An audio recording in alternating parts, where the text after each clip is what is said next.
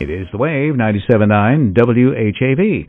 And on the line with us right now is State Representative Andy Vargas. And just like Willie Nelson, Andy is on the road again. And Andy, good morning to you. Good morning, Wynn. Great to be here. Well, it's nice to have you here as well. And if I remember correctly, you drive an electric vehicle, is that right? I do. I'm driving my Chevy Bolt right now. Got 130 miles to charge, so I should be good.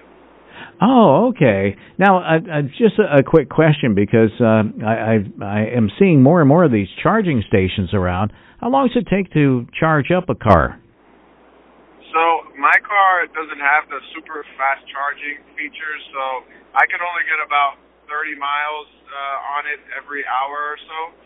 But if you have a fast charging feature on your car, like most come today, you can get about 90 miles in about a half hour. Oh, okay. All right. Well, eventually, it sounds like we'll have more and more electric vehicles on the road, so we'll have to see more and more of those charging stations around. Yeah, that's for sure. And I think, people will start to have those charging stations at home themselves. I mean, few people know that you could actually plug this car in like a cell phone. It could literally go into your outlet at home. It would take much longer to charge, but when you think about the fact that your car is just sitting at home most of the time, that could be time that it's charging instead of you having to go to the gas station later on. And so it really has been a great ride to have. I've leased it for the past 2 years and highly recommend EVs for folks. Oh, okay, that's neat. Yeah, one of my neighbors actually has an electric vehicle, and they have the charging station at home. I never see it plugged in, but they have it at home anyway.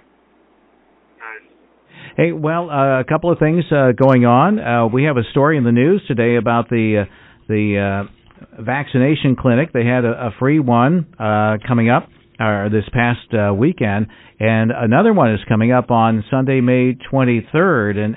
And what's your take on the vaccinations? It seems like there are more and more clinics right now, and hopefully more and more people are taking those shots and getting that number up as far as people who have been vaccinated.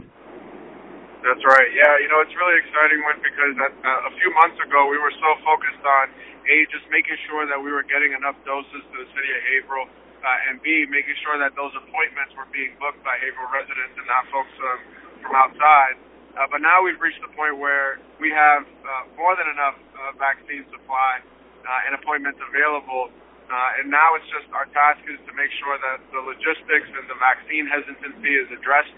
And people have, some reasonable questions around, the vaccine, and it just takes having a conversation with some of them to ease their qualms. And I think one message for Haverhill residents is that, if you have a family member who has yet to be vaccinated and is hesitant, don't be afraid to have that conversation and play that role with them.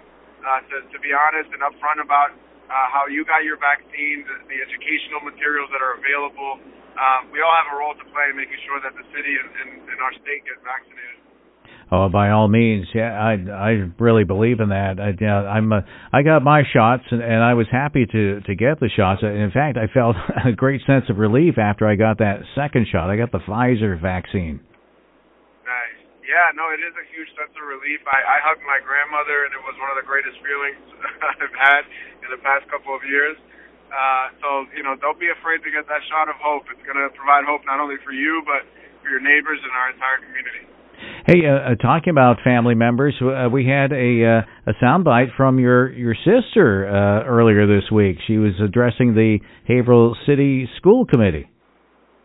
Yeah, Gabriella is doing great work with the Violence Intervention and Prevention Program, VIP, which addresses many of the mental health and substance abuse and social and emotional challenges that students face in Haverhill Public Schools. And they had a great partnership with Harvard Law, which produced a great presentation for the school committee this past week. And we're really proud of all of those students that have done great work and are seeking greater input in the decision-making of our schools.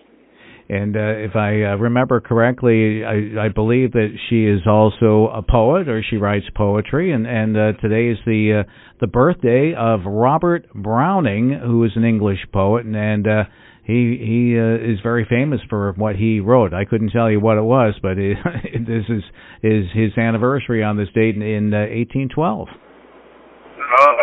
To flag that for her. We're really excited. She's going to Assumption this fall, so I know Dr. Murad, our superintendent, started at Assumption as well, so she's really excited about that. Oh, now talking about schools, does are the colleges, are they, some of them are requiring that the students get vaccinated, right? Yep.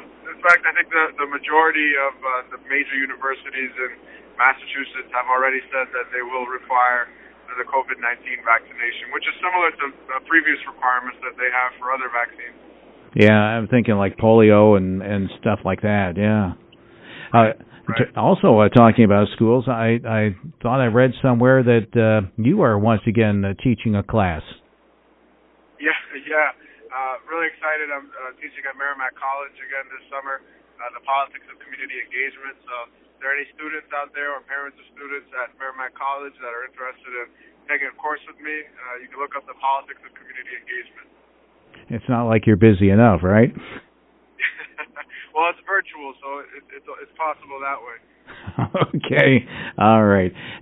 Talking about being a busy guy, this is a busy time at the State House with the budget that is coming up, and you have to get to work on that, don't you? That's right. We actually passed the House version of the budget about 2 weeks ago, last week actually. Time is flying. And we're really excited because Haverhill's going to see a $1.6 million increase in Chapter 70 for our schools. Also going to see a $400,000 increase in local aid, which is funding that the city of Haverhill can use for diverse purposes. And we're also able to provide several earmarks that are going to have an impact on the city of Haverhill, including about $125,000 to help with the hail debt, an earmark to help beautify the overpasses where the train goes over in downtown, similar to the one that has been beautified by Creative Haverhill. You've got that nice Welcome to Haverhill sign in front of Stuff. And a couple other earmarks that we think are going to make a difference for our small businesses, including $50,000 for the Greater Haverhill Chamber and $25,000 to help bring entrepreneurship for all to Haverhill to help spur more business in our community, new business in particular, entrepreneurs that are ready to go but just need a little bit of support. So the budget was a big win for Haverhill. We're super excited about it and the resources that we're able to bring back to the community. And now it's on to the Senate, and we hope that they can get that done in a timely manner and get it to the governor in time so that we can get these resources out to the community. I think the other thing that's important to realize about the budget is that there are many unknowns that we still have. The fiscal picture right now is actually looking pretty good, but we want to be cautiously optimistic because we don't know how things are going to look. If there's going to be, hopefully, knock on wood, there isn't a second wave, and these vaccines are effective on the variants. So far, there's nothing to indicate that we're going to slip back into the level of the pandemic that we had early on. But we have to be cautiously optimistic and fiscally prudent. And I think we did that in this budget while also leveraging the federal dollars that are coming in. And it's important for folks to know that the American Rescue Plan passed by Congress and led by Joe Biden is going to provide the city of Haverhill with $30 million on the city side, and the schools with a little bit over $20 million as well. And that's a lot of money. That's a good chunk of change when you think about a city budget that is around $200 million. So it's a good time to be in public service. It's a good time to make good things happen for people who need it most. And it's a good time to make sure that our government is working most efficiently and effectively in a time when people need it most. Oh, by all means. All right. Well, Andy, I know that you've got to dodge traffic. Anything else on your mind this morning? No, that's it. Just play your role in helping to get your family and friends vaccinated, folks. We all can do that. That's what Bill Belichick would say, right? Do your job. Do your job. Okay. Hey, Andy, thank you again, and we'll get you on before you know it. How's that? Take care, Wood. All righty. State Representative Andy Vargas, our guest this morning here on The Wave, 97.9 WHAV. Wake up with Wayne Damon, weekdays from 6 to 9 a.m. on 97.9 FM, WHAV. Catch the Wave, WHAV.